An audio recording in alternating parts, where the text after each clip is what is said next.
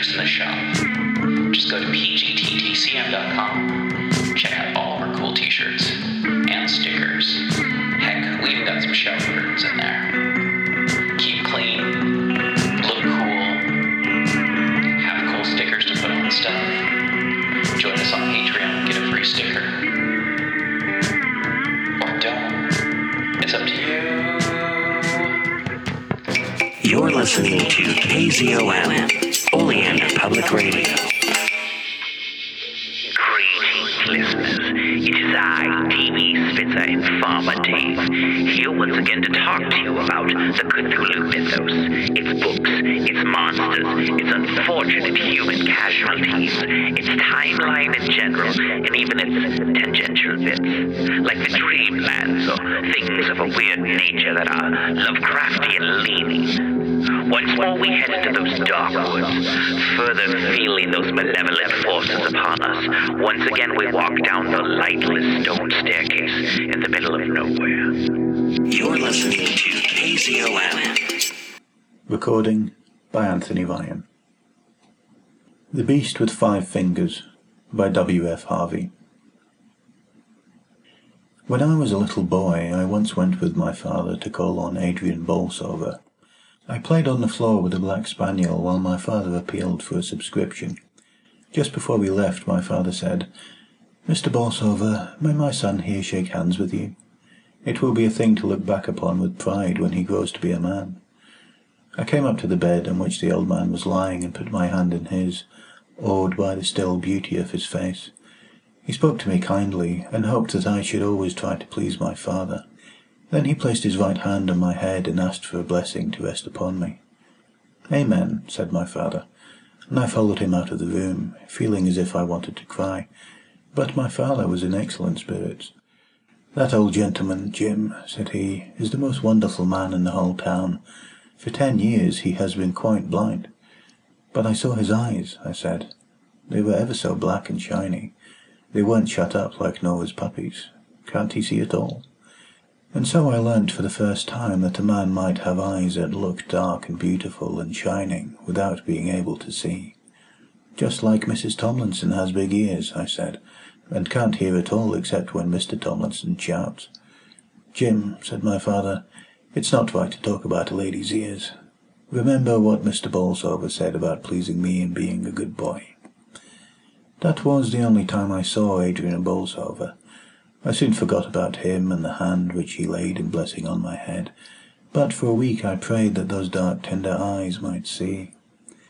"His spaniel may have puppies," I said in my prayers, "and he will never be able to know how funny they look with their eyes all closed up. Please let old Mr. Bolsover see." Adrian Bolsover, as my father had said, was a wonderful man. He came of an eccentric family. Bolsover's sons, for some reason, always seemed to marry very ordinary women, which perhaps accounted for the fact that no Bolsover had been a genius, and only one Bolsover had been mad. But they were great champions of little causes, generous patrons of odd sciences, founders of querulous sects, trustworthy guides to the bypath meadows of erudition. Adrian was an authority on the fertilization of orchids. He had held, at one time, the family living at Bolsover Conyers, until a congenital weakness of the lungs obliged him to seek a less vigorous climate in the sunny south coast watering place where I had seen him. Occasionally he would relieve one or other of the local clergy. My father described him as a fine preacher, who gave long and inspiring sermons from what many men would have considered unprofitable text.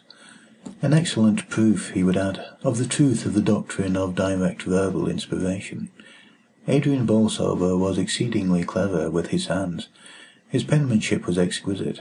He illustrated all his scientific papers, made his own woodcuts, and carved a reredos that is at present the chief feature of interest in the church at Bolsover Conyers. He had an exceedingly clever knack in cutting silhouettes for young ladies, and paper pigs and cows for little children, and made more than one complicated wind instrument of his own devising. When he was 50 years old, Adrian Bolsover lost his sight. In a wonderfully short time he had adapted himself to the new conditions of life. He quickly learned to read Braille. So marvellous indeed was his sense of touch that he was still able to maintain his interest in botany. The mere passing of his long, supple fingers over a flower was sufficient means for its identification, though occasionally he would use his lips. I have found several letters of his amongst my father's correspondence. In no case was there anything to show that he was afflicted with blindness, and this in spite of the fact that he exercised undue economy in the spacing of lines. Towards the close of his life, the old man was credited with powers of touch that seemed almost uncanny. It has been said that he could tell at once the colour of a ribbon placed between his fingers. My father would neither confirm nor deny the story. Adrian Bolsover was a bachelor. His elder brother George had married late in life, leaving one son, Eustace, who lived in the gloomy Georgian mansion at Bolsover Conyers, where he would work undisturbed in collecting material for his great book on heredity. Like his uncle, he was a remarkable man. The Bolsovers had always been born naturalists, but Eustace possessed in a special degree the power of systematizing his knowledge. He had received his university education in Germany, and then, after postgraduate work in Vienna and Naples, had travelled for 4 years in South America and the East, getting together a huge store of material for a new study into the processes of variation. He lived alone at Bolsover Conyers with Saunders, his secretary, a man who bore a somewhat dubious reputation in the district, but whose powers as a mathematician, combined with his business abilities, were invaluable to Eustace. Uncle and nephew saw little of each other. The visits of Eustace were confined to a week in the summer or autumn, long weeks that dragged almost as slowly as the bath chair in which the old man was drawn along the sunny seafront. In their way the two men were fond of each other, though their intimacy would doubtless have been greater had they shared the same religious views. Adrian held to the old-fashioned evangelical dogmas of his early manhood. His nephew for many years had been thinking of embracing Buddhism. Both men possessed, too, the reticence the Bolsovers had always shown, and which their enemies sometimes called hypocrisy. With Adrian it was a reticence as to the things he had left undone, but with Eustace it seemed that the curtain which he was so careful to leave undrawn hid something more than a half-empty chamber. 2 years before his death, Adrian Bolsover developed, unknown to himself, the not uncommon power of automatic writing. Eustace made the discovery by accident. Adrian was sitting reading in bed, the forefinger of his left hand tracing the Braille characters, when his nephew noticed that the pencil the old man held in his right hand was moving slowly along the opposite page. He left his seat in the window and sat down beside the bed. The right hand continued to move, and now he could see plainly that they were letters and words which it was forming. Adrian Bolsover, wrote the hand. Eustace Bolsover, George Bolsover, Francis Bolsover, Sigismund Bolsover, Adrian Bolsover, Eustace Bolsover, Savile Bolsover, B for Bolsover. Honesty is the best policy. Beautiful Belinda Bolsover. What curious nonsense, said Eustace to himself.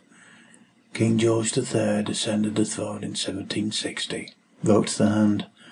Crowd, a noun of multitude, a collection of individuals. Adrian Bolsover, Eustace Bolsover. It seems to me, said his uncle, closing the book, that you had much better make the most of the afternoon sunshine and take your walk now. I think perhaps I will, Eustace answered as he picked up the volume. I won't go far, and when I come back I can read to you those articles in Nature about which we were speaking. He went along the promenade, but stopped at the first shelter, and seating himself in the corner best protected from the wind, he examined the book at leisure. Nearly every page was scored with a meaningless jungle of pencil marks, rows of capital letters, short words, long words, complete sentences, copybook tags. The whole thing, in fact, had the appearance of a copybook, and on a more careful scrutiny, Eustace thought that there was ample evidence to show that the handwriting at the beginning of the book, good though it was not nearly so good as the handwriting at the end. He left his uncle at the end of October, with a promise to return early in December. It seemed to him quite clear that the old man's power of automatic writing was developing rapidly, and for the first time he looked forward to a visit that combined duty with interest. But on his return he was at first disappointed. His uncle, he thought, looked older. He was listless too, preferring others to read to him, and dictating nearly all his letters. Not until the day before he left had Eustace an opportunity of observing Adrian Bolsover's newfound faculty. The old man, propped up in bed with pillows, had sunk into a light sleep. His two hands lay on the coverlet, his left hand tightly grasping his right. Eustace took an empty manuscript book and placed a pencil within reach of the fingers of the right hand. They snatched at it eagerly, then dropped the pencil to unloose the left hand from its restraining grasp. "Perhaps to prevent interference I had better hold that hand," said Eustace to himself as he watched the pencil. Almost immediately it began to write. "Blundering Bolsovers, unnecessarily unnatural, extraordinarily eccentric, culpably curious." "Who are you?" asked Eustace in a low voice. "Never you mind," wrote the hand of Adrian. "Is it my uncle who is writing?" "Oh, my prophetic soul, mine uncle." "Is it anyone I know?" "Silly Eustace, you'll see me very soon." "When shall I see you?" "When poor old Adrian's dead." "Where shall I see you?" "Where shall you not?" Instead of speaking his next question, Bolsover wrote it. "What is the time?" The fingers dropped the pencil and moved 3 or 4 times across the paper. Then, picking up the pencil, they wrote, 10 minutes before 4. "Put your book away, Eustace. Adrian mustn't find us working at this sort of thing. He doesn't know what to make of it, and I won't have poor old Adrian disturbed. Au revoir." Adrian Bolsover awoke with a start. "I've been dreaming again," he said. "Such queer dreams of leaguered cities and forgotten towns. You were mixed up in this one, Eustace, though I can't remember how. Eustace, I want to warn you. Don't walk in doubtful paths. Choose your friends well. Your poor grandfather—" A fit of coughing put an end to what he was saying, but Eustace saw that the hand was still writing. He managed unnoticed to draw the book away. "I'll light the gas," he said, "and ring for tea." On the other side of the bed curtain he saw the last sentences that had been written. "It's too late, Adrian," he read. "We're friends already, aren't we, Eustace Bolsover?"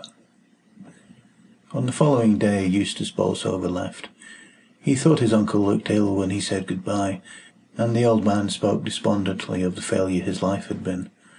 "Nonsense, uncle," said his nephew. "You have got over your difficulties in a way not 1 in 100,000 would have done. Everyone marvels at your splendid perseverance in teaching your hand to take the place of your lost sight. To me it's been a revelation of the possibilities of education." "Education," said his uncle dreamily, as if the word had started a new train of thought. "Education is good so long as you know to whom and for what purpose you give it. But with the lower orders of men, the base and more sordid spirits, I have grave doubts as to its results. Well, goodbye, Eustace. I may not see you again. You are a true Bolsover, with all the Bolsover faults. Marry, Eustace, marry some good, sensible girl, and if by chance I don't see you again, my will is at my solicitor's. I have not left you any legacy, because I know you're well provided for, but I thought you might like to have my books. Oh, and there's just one other thing.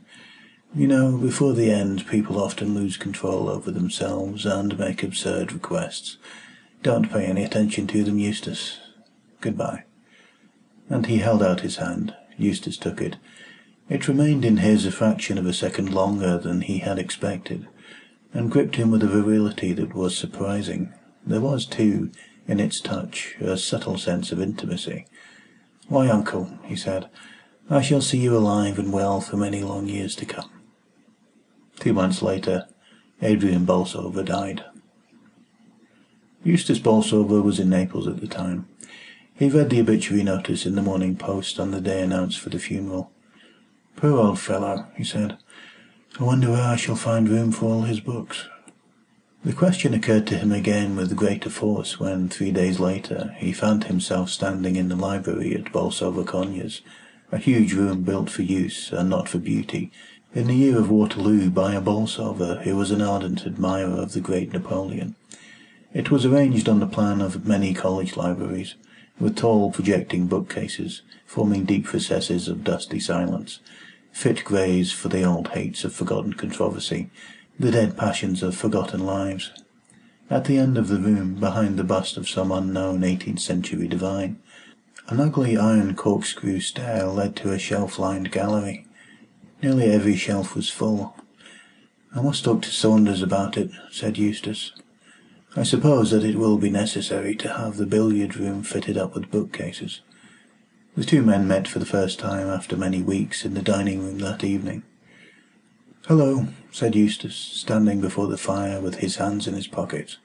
"How goes the world, Saunders? Why these dress togs?" He himself was wearing an old shooting jacket. He did not believe in mourning, as he had told his uncle on his last visit, and though he usually went in for quiet-coloured ties, he wore this evening one of an ugly red, in order to shock Morton the butler, and to make them thrash out the whole question of mourning for themselves in the servants' hall. Eustace was a true Bolsover.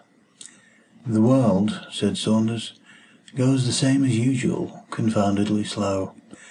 The dress togs are accounted for by an invitation from Captain Lockwood to bridge. How are you getting there?" "I've told your coachman to drive me in your carriage. Any objection?" "Oh dear me, no. We've had all things in common for far too many years for me to raise objections at this hour of the day." "You'll find your correspondence in the library," went on Saunders. "Most of it I've seen to. There are a few private letters I haven't opened. There's also a box with a rat or something inside it, that came by the evening post. Very likely it's the six-toed albino. I didn't look, because I didn't want to mess up my things, but I should gather from the way it's jumping about that it's pretty hungry." "Oh, I'll see to it," said Eustace, "while you and the captain earn an honest penny." Dinner over and Saunders gone, Eustace went into the library. Though the fire had been lit, the room was by no means cheerful. "We'll have all the lights on at any rate," he said, as he turned the switches. "And Morton," he added, when the butler brought the coffee, "get me a screwdriver or something to undo this box. Whatever the animal is, he's kicking up the deuce of a row. What is it? Why are you dawdling?" "If you please, sir, when the postman brought it, he told me they'd bored the holes in the lid at the post office. There were no breathing holes in the lid, sir, and they didn't want the animal to die. That is all, sir." "It's culpably careless of the man, whoever he was," said Eustace, as he removed the screws. "Packing an animal like this in a wooden box with no means of getting air. Confound it all. I meant to ask Morton to bring me a cage to put it in. Now I suppose I shall have to get one myself." He placed a heavy book on the lid from which the screws had been removed, and went into the billiard-room. As he came back into the library with an empty cage in his hand, he heard the sound of something falling, and then of something scuttling along the floor. "Bother it, the beast got out. How in the world am I to find it again in this library?" To search for it did indeed seem hopeless. He tried to follow the sound of the scuttling in one of the recesses where the animal seemed to be running behind the books and the shelves, but it was impossible to locate it. Eustace resolved to go on quietly reading. Very likely the animal might gain confidence and show itself. Saunders seemed to have dealt in his usual methodical manner with most of the correspondence. There were still the private letters. What was that? Two sharp clicks, and the lights in the hideous candelabra that hung from the ceiling suddenly went out. "I wonder if something has gone wrong with the fuse," said Eustace, as he went to the switches by the door. Then he stopped. There was a noise at the other end of the room, as if something was crawling up the iron corkscrew stair. "If it's gone into the gallery," he said, "well and good." He hastily turned on the lights, crossed the room, and climbed up the stair. But he could see nothing. His grandfather had placed a little gate at the top of the stair, so that children could run and romp in the gallery without fear of accident. This Eustace closed, and having considerably narrowed the circle of his search, returned to his desk by the fire. How gloomy the library was! There was no sense of intimacy about the room. The few busts that an 18th century Bolsover had brought back from the Grand Tour might have been in keeping in the old library. Here they seemed out of place. They made the room feel cold, in spite of the heavy red damask curtains and great gilt cornices. With a crash, 2 heavy books fell from the gallery to the floor. Then, as Bolsover looked, another and yet another. "Very well, you'll starve for this, my beauty," he said. "We'll do some little experiments on the metabolism of rats deprived of water. Go on, chuck them down. I think I've got the upper hand." He turned once again to his correspondence. The letter was from the family solicitor. It spoke of his uncle's death and of the valuable collection of books that had been left to him in the will. "There was one request," he read, "which certainly came as a surprise to me. As you know, Mr. Adrian Bolsover had left instructions that his body was to be buried in as simple a manner as possible at Eastbourne. He expressed a desire that there should be neither wreaths nor flowers of any kind, and hoped that his friends and relatives would not consider it necessary to wear mourning. The day before his death we received a letter cancelling these instructions. He wished his body to be embalmed. He gave us the address of the man we were to employ, Pennifer, Ludgate Hill, with orders that his right hand was to be sent to you, stating it was at your special request. The other arrangements as to the funeral remained unaltered." "Good Lord," said Eustace. "What in the world was the old boy driving at? And what in the name of all that's holy is that?" Someone was in the gallery. Someone had pulled the cord attached to one of the blinds, and it had rolled up with a snap. Someone must be in the gallery, for a second blind did the same. Someone must be walking round the gallery, for one after the other the blinds sprang up, letting in the moonlight. "I haven't got to the bottom of this yet," said Eustace, "but I will do before the night is very much older." And he hurried up the corkscrew stair. He had just got to the top when the lights went out a second time, and he heard again the scuttling along the floor. Quickly he stole on tiptoe in the dim moonshine in the direction of the noise, feeling as he went for one of the switches. His fingers touched the metal knob at last. He turned on the electric light. About 10 yards in front of him, crawling along the floor, was a man's hand. Eustace stared at it in utter astonishment. It was moving quickly, in the manner of a geometer caterpillar. The fingers humped up one moment, flattened out the next. The thumb appeared to give a crab-like motion to the whole. While he was looking, too surprised to stir, the hand disappeared round the corner.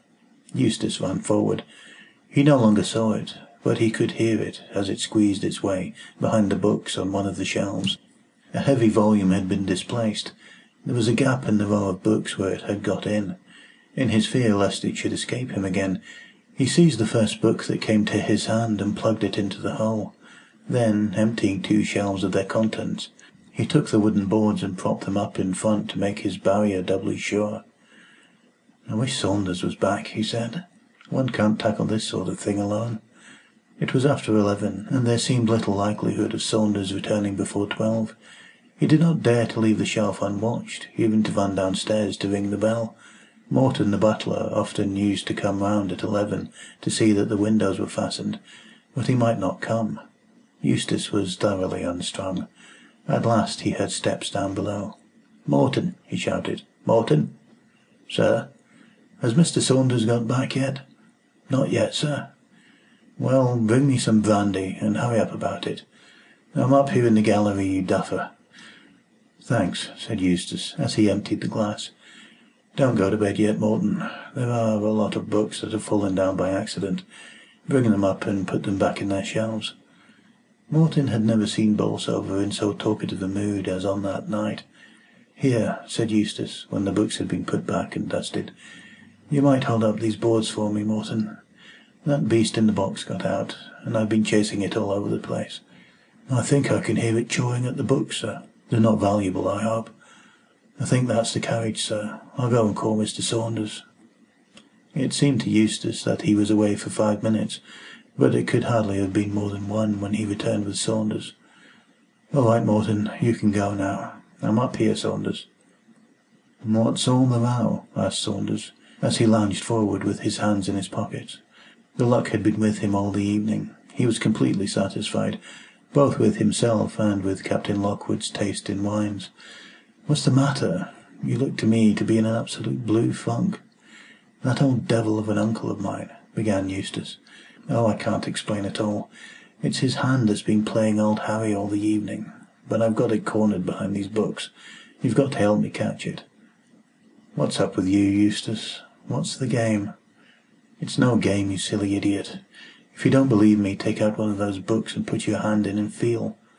"All right," said Saunders, "but wait till I've rolled up my sleeve. The accumulated dust of centuries, eh?" He took off his coat, knelt down, and thrust his arm along the shelf. "There's something there, right enough," he said. "It's got a funny stumpy end to it, whatever it is, and nips like a crab. Ah, no you don't." He put his hand out in a flash. "Shove in a book quickly. Now it can't get out." "What was it?" asked Eustace. "It was something that wanted very much to get hold of me. I felt what seemed like a thumb and forefinger. Give me some brandy." "How are we to get it out of there?" "What about a landing net?" "No good, it would be too smart for us. I tell you, Saunders, it can cover the ground far faster than I can walk, but I think I see how we can manage it. The two books at the end of the shelf are big ones that go right back against the wall. The others are very thin. I'll take out one at a time, and you slide the rest along until we have it squashed between the end too." It certainly seemed to be the best plan. One by one, as they took out the books, the space behind grew smaller and smaller. There was something in it that was certainly very much alive. Once they caught sight of fingers pressing outward for a way of escape. At last they had it pressed between the two big books. "There's muscle there if there isn't flesh and blood," said Saunders, as he held them together. "It seems to be a hand right enough too. I suppose this is a sort of infectious hallucination. I've read about such cases before." "Infectious fiddlesticks," said Eustace, his face white with anger. "Bring the thing downstairs, we'll get it back into the box." It was not altogether easy, but they were successful at last. "Drive in the screws," said Eustace. "We won't run any risks. Put the box in this old desk of mine. There's nothing in it that I want. Here's the key. Thank goodness there's nothing wrong with the lock." "Quite a lively evening," said Saunders. "Now let's hear more about your uncle." They sat up together until early morning. Saunders had no desire for sleep. Eustace was trying to explain and to forget, to conceal from himself a fear that he had never felt before, the fear of walking alone down the long corridor to his bedroom. "Whatever it was," said Eustace to Saunders on the following morning, "I propose that we drop the subject. There's nothing to keep us here for the next 10 days. We'll motor up to the lakes and get some climbing." "And see nobody all day, and sit bored to death with each other every night? Not for me, thanks. Why not run up to town? Run's the exact word in this case, isn't it? We're both in such a blessed funk. Pull yourself together, Eustace, and let's have another look at the hand." "As you like," said Eustace. "There's the key." They went into the library and opened the desk. The box was as they had left it on the previous night. "What are you waiting for?" asked Eustace. "I'm waiting for you to volunteer to open the lid. However, since you seem to funk it, allow me. There doesn't seem to be the likelihood of any rumpus this morning at all events." He opened the lid and picked out the hand. "Cold?" asked Eustace. "Tepid. A bit below blood heat by the feel. Soft and supple too. If it's the embalming, it's a sort of embalming I've never seen before." "Is it your uncle's hand?" "Oh yes, it's his all right," said Eustace. "I should know those long thin fingers anywhere. Put it back in the box, Saunders. Never mind about the screws. I'll lock the desk, so that there'll be no chance of its getting out. We'll compromise by motoring up to town for a week. If we get off soon after lunch, we ought to be at Grantham or Stamford by night." "Right," said Saunders. "Oh well, by tomorrow we shall have forgotten all about this beastly thing." If when the morrow came they had not forgotten, it was certainly true that at the end of the week they were able to tell a very vivid ghost story at the little supper Eustace gave on Halloween. "You don't want us to believe that it's true, Mr. Bolsover? How perfectly awful!" "Take my oath on it, and so would Saunders here, wouldn't you, old chap?" "Any number of oaths," said Saunders. "It was a long thin hand, you know, and it gripped me just like that." "Don't, Mr. Saunders, don't. How perfectly horrid. Now tell us another one, do. Only a really creepy one, please." "Here's a pretty mess," said Eustace on the following day, as he threw a letter across the table to Saunders. "It's your affair, though. Mrs. Merritt, if I understand it, gives a month's notice." "Oh, that's quite absurd on Mrs. Merritt's part," Saunders replied. "She doesn't know what she's talking about. Let's see what she says." "Dear Sir," he read, "this is to let you know that I must give you a month's notice as from Tuesday the 13th. For a long time I've felt the place too big for me, but when Jane Parfitt and Emma Laidlaw go off with scarcely as much as an if you please, after frightening the wits out of the other girls, so that they can't turn out a room by themselves or walk alone down the stairs, for fear of treading on half-frozen toads, or hearing it run along the passages at night, all I can say is that it's no place for me. So I must ask you, Mr. Bolsover, sir, to find a new housekeeper that has no objection to large and lonely houses, which some people do say, not that I believe them for a minute, my poor mother always having been a Wellesian, are haunted. Yours faithfully, Elizabeth Merritt. P.S. I should be obliged if you would give my respects to Mr. Saunders. I hope that he won't run no risks with his cold. Saunders, said Eustace, you've always had a wonderful way with you in dealing with servants. You mustn't let poor old Merritt go. Of course she shan't go, said Saunders. She's probably only angling for a rise in salary. I'll write to her this morning. No, there's nothing like a personal interview. We've had enough of town. We'll go back tomorrow. And you must work your cold for all it's worth. Don't forget that it's got on to the chest, and will require weeks of feeding up and nursing. All right, I think I can manage Mrs. Merritt. But Mrs. Merritt was more obstinate than he had thought. She was very sorry to hear of Mr. Saunders's cold, and how he lay awake all night in London coughing. Very sorry indeed. She'd change his room for him gladly, and get the south room aired. And wouldn't he have a basin of hot bread and milk last thing at night? But she was afraid that she would have to leave at the end of the month. Try her with an increase of salary, was the advice of Eustace. It was no use. Mrs. Merritt was obdurate, though she knew of a Mrs. Handyside, who had been housekeeper to Lord Gargrave. He might be glad to come at the salary mentioned. "What's the matter with the servants, Morton?" asked Eustace that evening when he brought the coffee into the library. "What's all this about Mrs. Merritt wanting to leave?"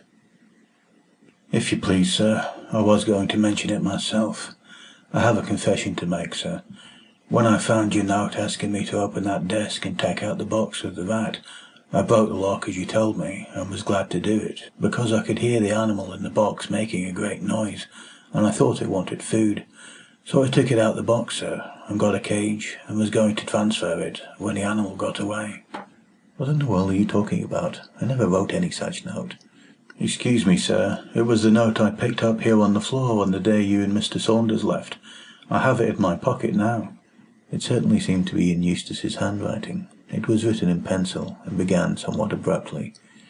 "Get hammer, Morton," he read, "or some other tool, and break open the lock in the old desk in the library.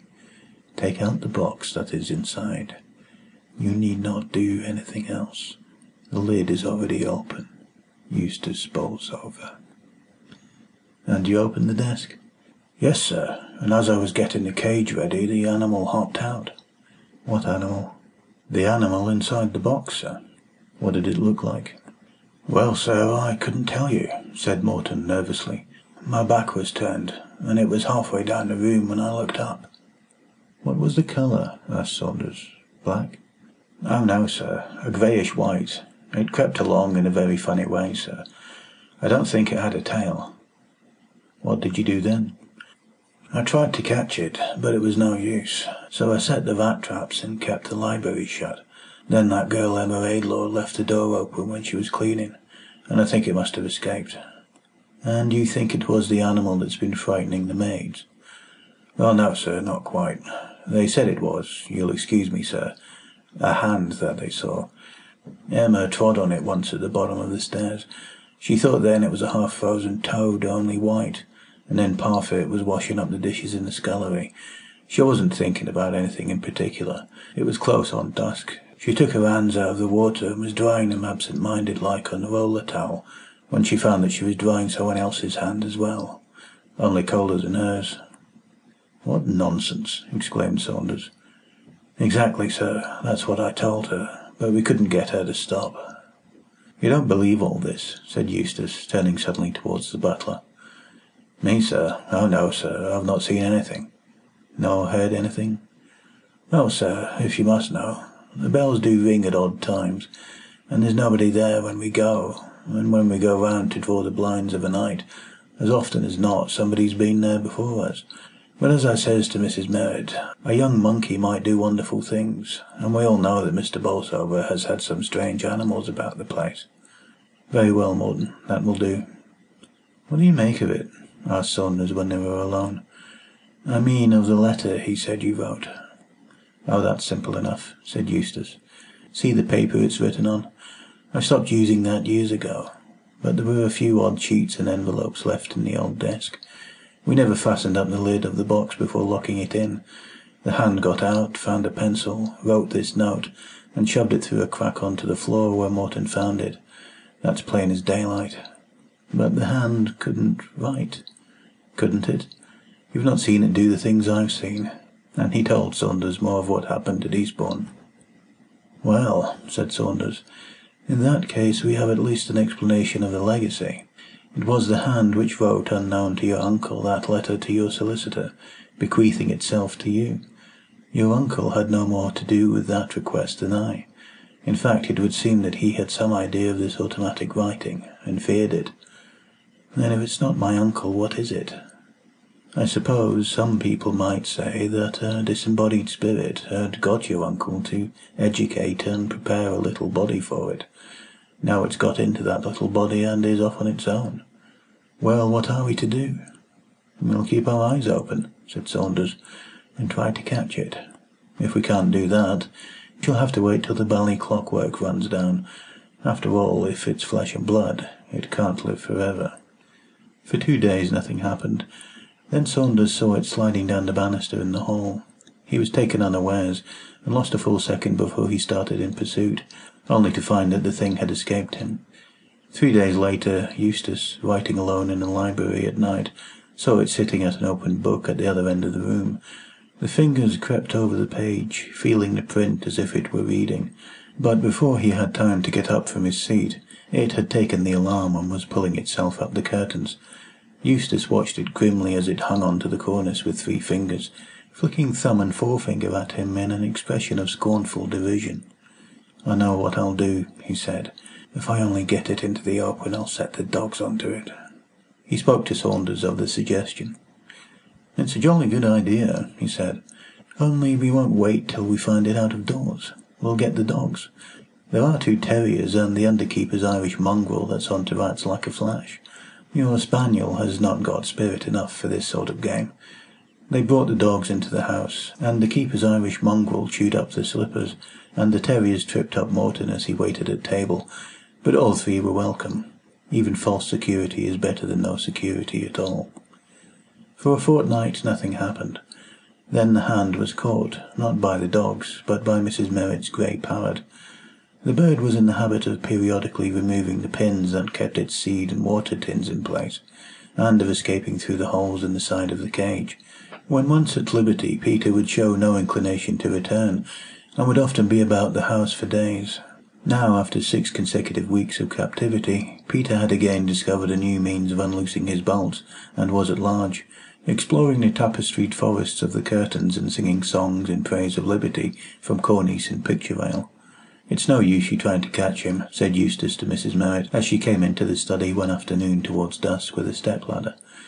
"You'd much better leave Peter alone. Starve him into surrender, Mrs. Merritt, and don't leave bananas and seed about for him to peck at when he fancies he's hungry. You're far too soft-hearted." "Well, sir, I see he's right out of reach now on that picture rail. So if you wouldn't mind closing the door, sir, when you leave the room, I'll bring his cage in tonight and put some meat inside it. He's that fond of meat, though it does make him pull out his feathers to suck the quills. They do say that if you cook—" "Never mind, Mrs. Merritt," said Eustace, who was busy writing. "That will do. I'll keep an eye on the bird." There was silence in the room, unbroken but for the continuous whisper of his pen. "Scratch poor Peter," said the bird. "Scratch poor old Peter." "Be quiet, you beastly bird." "Poor old Peter. Scratch poor Peter, do." "I'm more likely to wring your neck if I get hold of you." He looked up at the picture rail, and there was the hand holding on to a hook with 3 fingers, and slowly scratching the head of the parrot with the 4th. Eustace ran to the bell and pressed it hard. then across to the window, which he closed with a bang. Frightened by the noise, the parrot shook its wings preparatory to flight, and as it did so the fingers of the hand got hold of it by the throat. There was a shrill scream from Peter as he fluttered across the room, wheeling round in circles that ever descended, borne down under the weight that clung to him. The bird dropped at last quite suddenly, and Eustace saw fingers and feathers rolled into an inextricable mass on the floor. The struggle abruptly ceased as finger and thumb squeezed the neck. The bird's eyes rolled up to show the whites, and there was a faint, half-choked gurgle. But before the fingers had time to loose their hold, Eustace had them in his own. "Send Mr. Saunders here at once," he said to the maid who came in to answer the bell. "Tell him I want him immediately." Then he went with the hand to the fire. There was a ragged gash across the back where the bird's beak had torn it, but no blood oozed from the wound. He noticed with disgust that the nails had grown long and discoloured. "I'll burn the beastly thing," he said. But he could not burn it. He tried to throw it into the flames, but his own hands, as if restrained by some old primitive feeling, would not let him. And so Saunders found him pale and irresolute, with the hand still clasped tightly in his fingers. "I've got it at last," he said in a tone of triumph. "Good, let's have a look at it." "Not when it's loose. Get me some nails and a hammer and a board of some sort." "Can you hold it all right?" "Yes, the thing's quite limp. Tired out with throttling poor old Peter, I should say." "And now," said Saunders when he returned with the things, "what are we going to do?" "Drive a nail through it first, so that it can't get away. Then we can take our time over examining it." "Do it yourself," said Saunders. "I don't mind helping you with guinea pigs occasionally when there's something to be learned, partly because I don't fear a guinea pig's revenge. This thing's different." "All right, you miserable skunk. I won't forget the way you've stood by me." He took up a nail, and before Saunders had realised what he was doing, had driven it through the hand, deep into the board. "Oh, my aunt!" He giggled hysterically. "Look at it now." For the hand was writhing in agonised contortions, squirming and wriggling upon the nail like a worm upon the hook. "Well," said Saunders, "you've done it now. I'll leave you to examine it." "Don't go, in heaven's name. Cover it up, man, cover it up. Shove a cloth over it, here." And he pulled off the antimacassar from the back of a chair and wrapped the board in it. "Now get the keys from my pocket and open the safe. Chuck the other things out. Oh Lord, it's getting itself into frightful knots. And open it quick." He threw the thing in and banged the door. "We'll keep it there till it dies," he said. "May I burn in hell if I ever open the door of that safe again." Mrs. Merritt departed at the end of the month. Her successor certainly was more successful in the management of the servants. Early in her rule she declared that she would stand no nonsense, and gossip soon withered and died. Eustace Bolsover went back to his old way of life. Old habits crept over and covered his new experience. He was, if anything, less morose, and showed a greater inclination to take his natural part in country society. "I shouldn't be surprised if he marries one of these days," said Saunders. "Well, I'm in no hurry for such an event. I know Eustace far too well for the future Mrs. Bolsover to like me. It will be the same old story again. A long friendship slowly made, marriage, and a long friendship quickly forgotten." But Eustace Bolsover did not follow the advice of his uncle and marry. He was too fond of old slippers and tobacco. The cooking, too, under Mrs. Handyside's management was excellent, and she seemed, too, to have a heaven-sent faculty in knowing when to stop dusting. Little by little the old life resumed its old power. Then came the burglary. The men, it was said, broke into the house by way of the conservatory. It was really little more than an attempt, for they only succeeded in carrying away a few pieces of plate from the pantry. The safe in the study was certainly found open and empty, but as Mr. Bolsover informed the police inspector, he had kept nothing of value in it during the last 6 months. "Then you're lucky in getting off so easily, sir," the man replied. "By the way they have gone about their business, I should say they were experienced cracksmen. They must have caught the alarm when they were just beginning their evening's work." "Yes," said Eustace, "I suppose I am lucky." "I've no doubt," said the inspector, "that we shall be able to trace the men. I've said that they must have been old hands at the game. The way they got in and opened the safe shows that. But there's one little thing that puzzles me. One of them was careless enough not to wear gloves, and I'm bothered if I know what he was trying to do. I've traced his finger marks on the new varnish on the window sashes in every one of the downstairs rooms. They are very distinct ones, too." "Right hand or left, or both?" asked Eustace.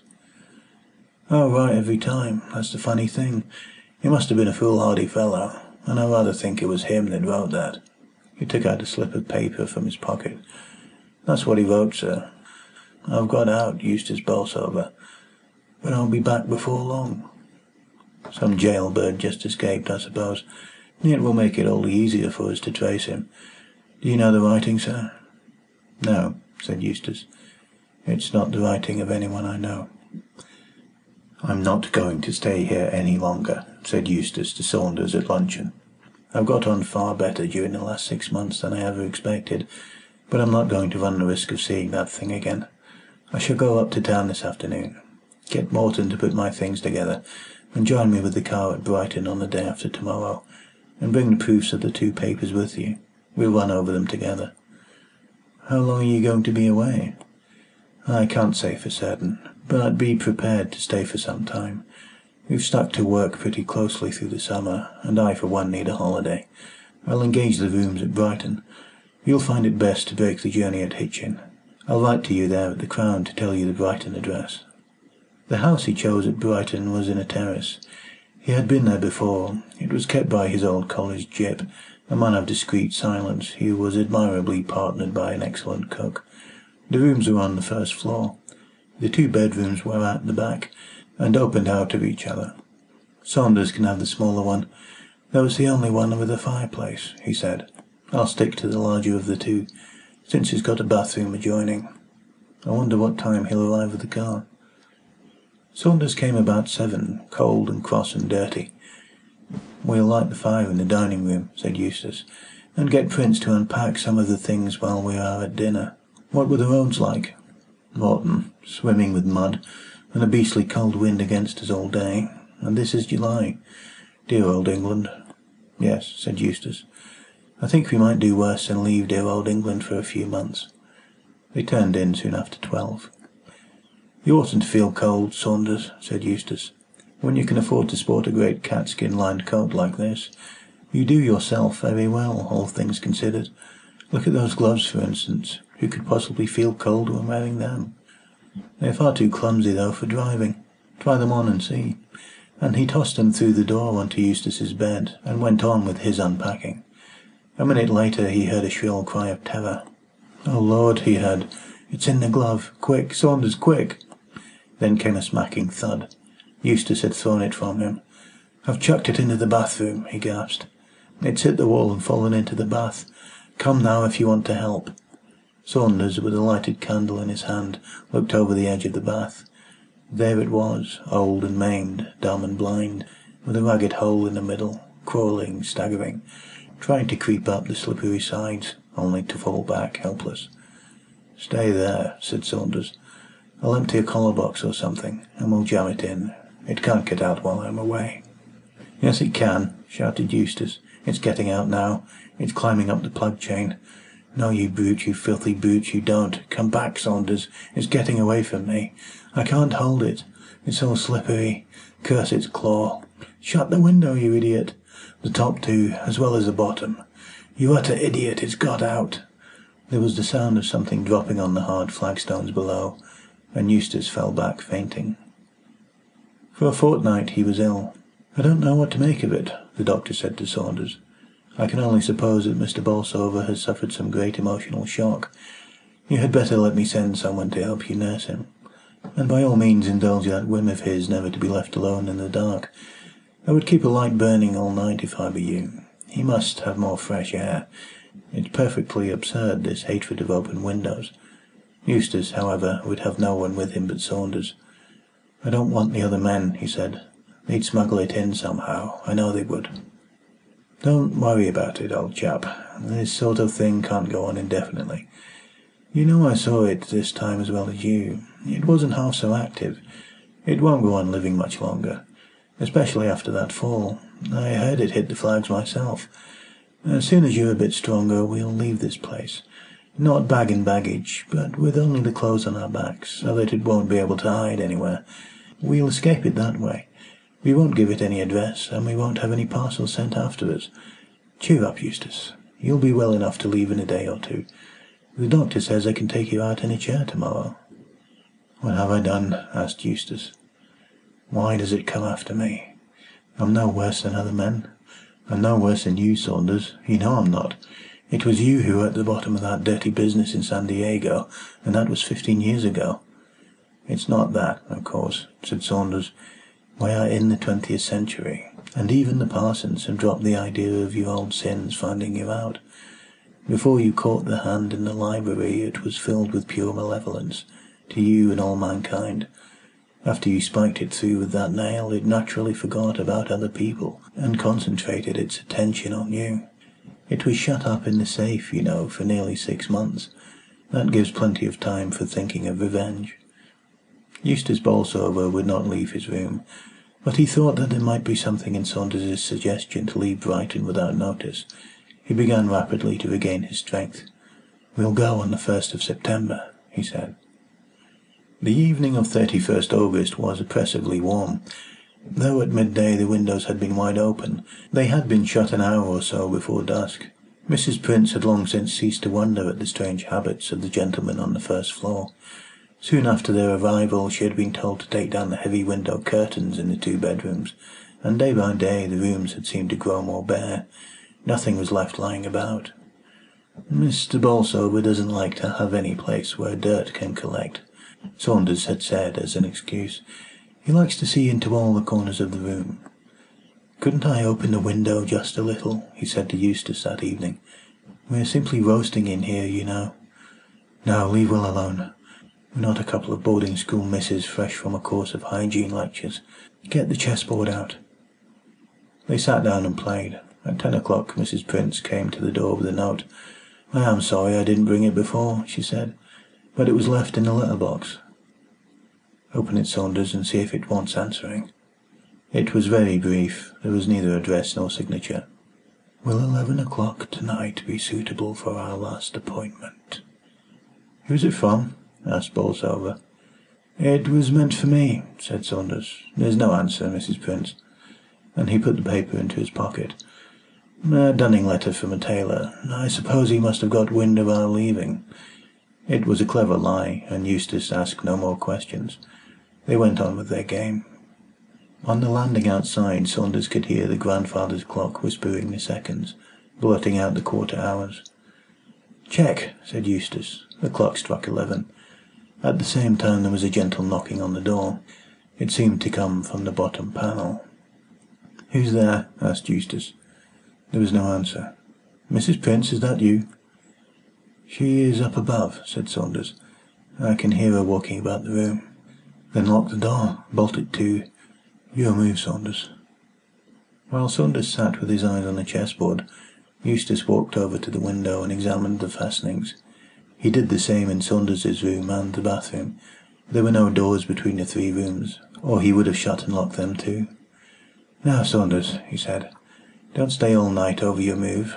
I've had time to smoke 1 cigarette already. It's bad to keep an invalid waiting. There's only one possible thing for you to do." "What was that?" "The ivy blowing against the window. There, it's your move now, Eustace."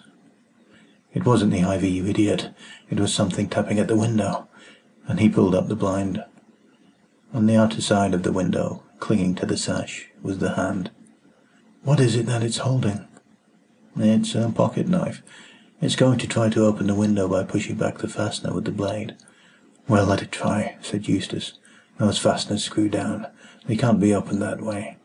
Anyhow, we'll close the shutters. It's your move, Saunders. I've played."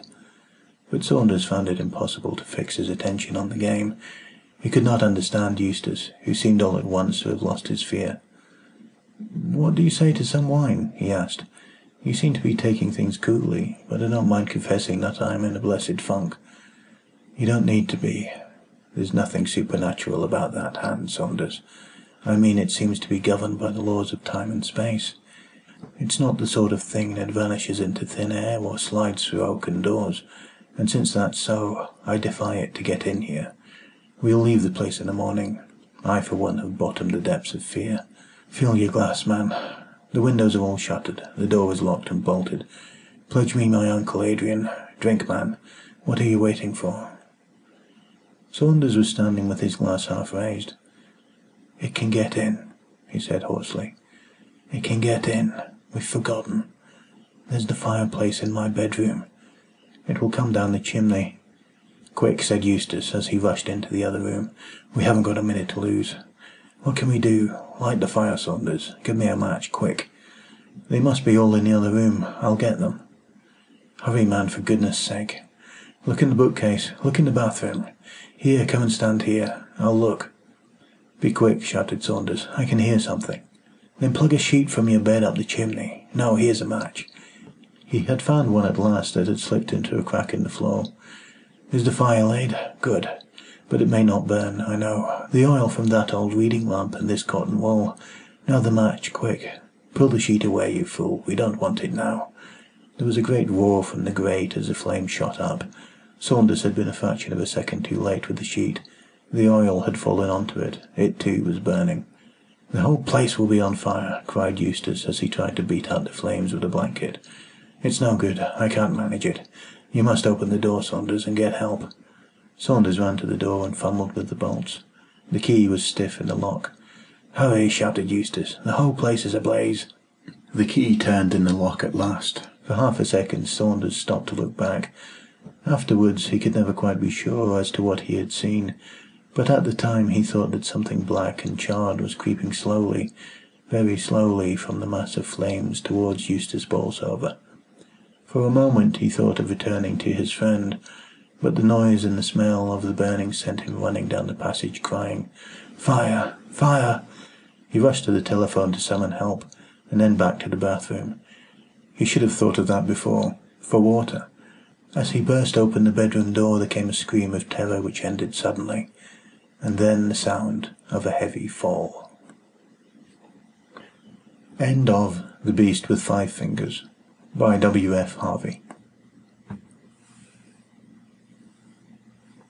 This episode is brought to you by Psychedelic Water.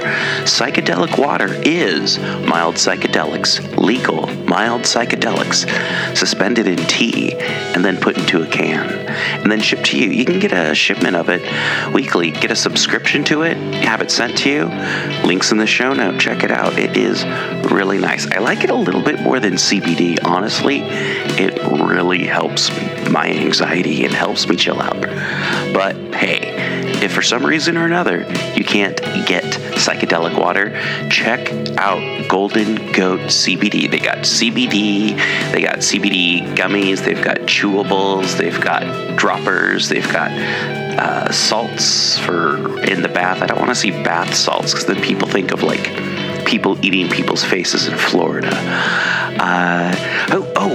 Hey, something that is awesome. Copper Cow pour-over coffee from Vietnam.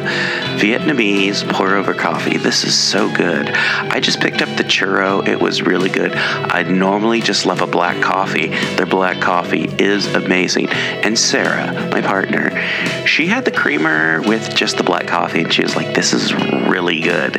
Pour-over coffee. Have you had pour-over coffee? It's so good. It's really, really good. And speaking of really, really good, Taza Chocolates has some amazing stuff this winter. Check out their peppermint bark. They have some really good vegan peppermint bark, and you're going, vegan chocolate. They use almond milk instead of milk. It is so good, and I can eat it without getting sick, which is really nice. All right. Check the show notes for sponsors. Find out who sponsors us, who keeps the show going, and you help them out because they help us out. All right. Thank you once again for listening to People's Guide to the Cthulhu Mythos. You can help show your support by going to the show notes and following any of the links that'll tell you how to support the show and how to support our guests. And thank you to all of our guests who you can find in the show notes. Rate, review, subscribe, and remember, patrons get priority access to asking us questions, suggesting topics, even, submitting stuff. Actually, you don't have to be a patron to submit anything. That's how Dave got on the show, and that's how you can get on the show too. It's the People's Guide to the Cthulhu Mythos. Rate, review, subscribe, tell your friends. Thank you for listening.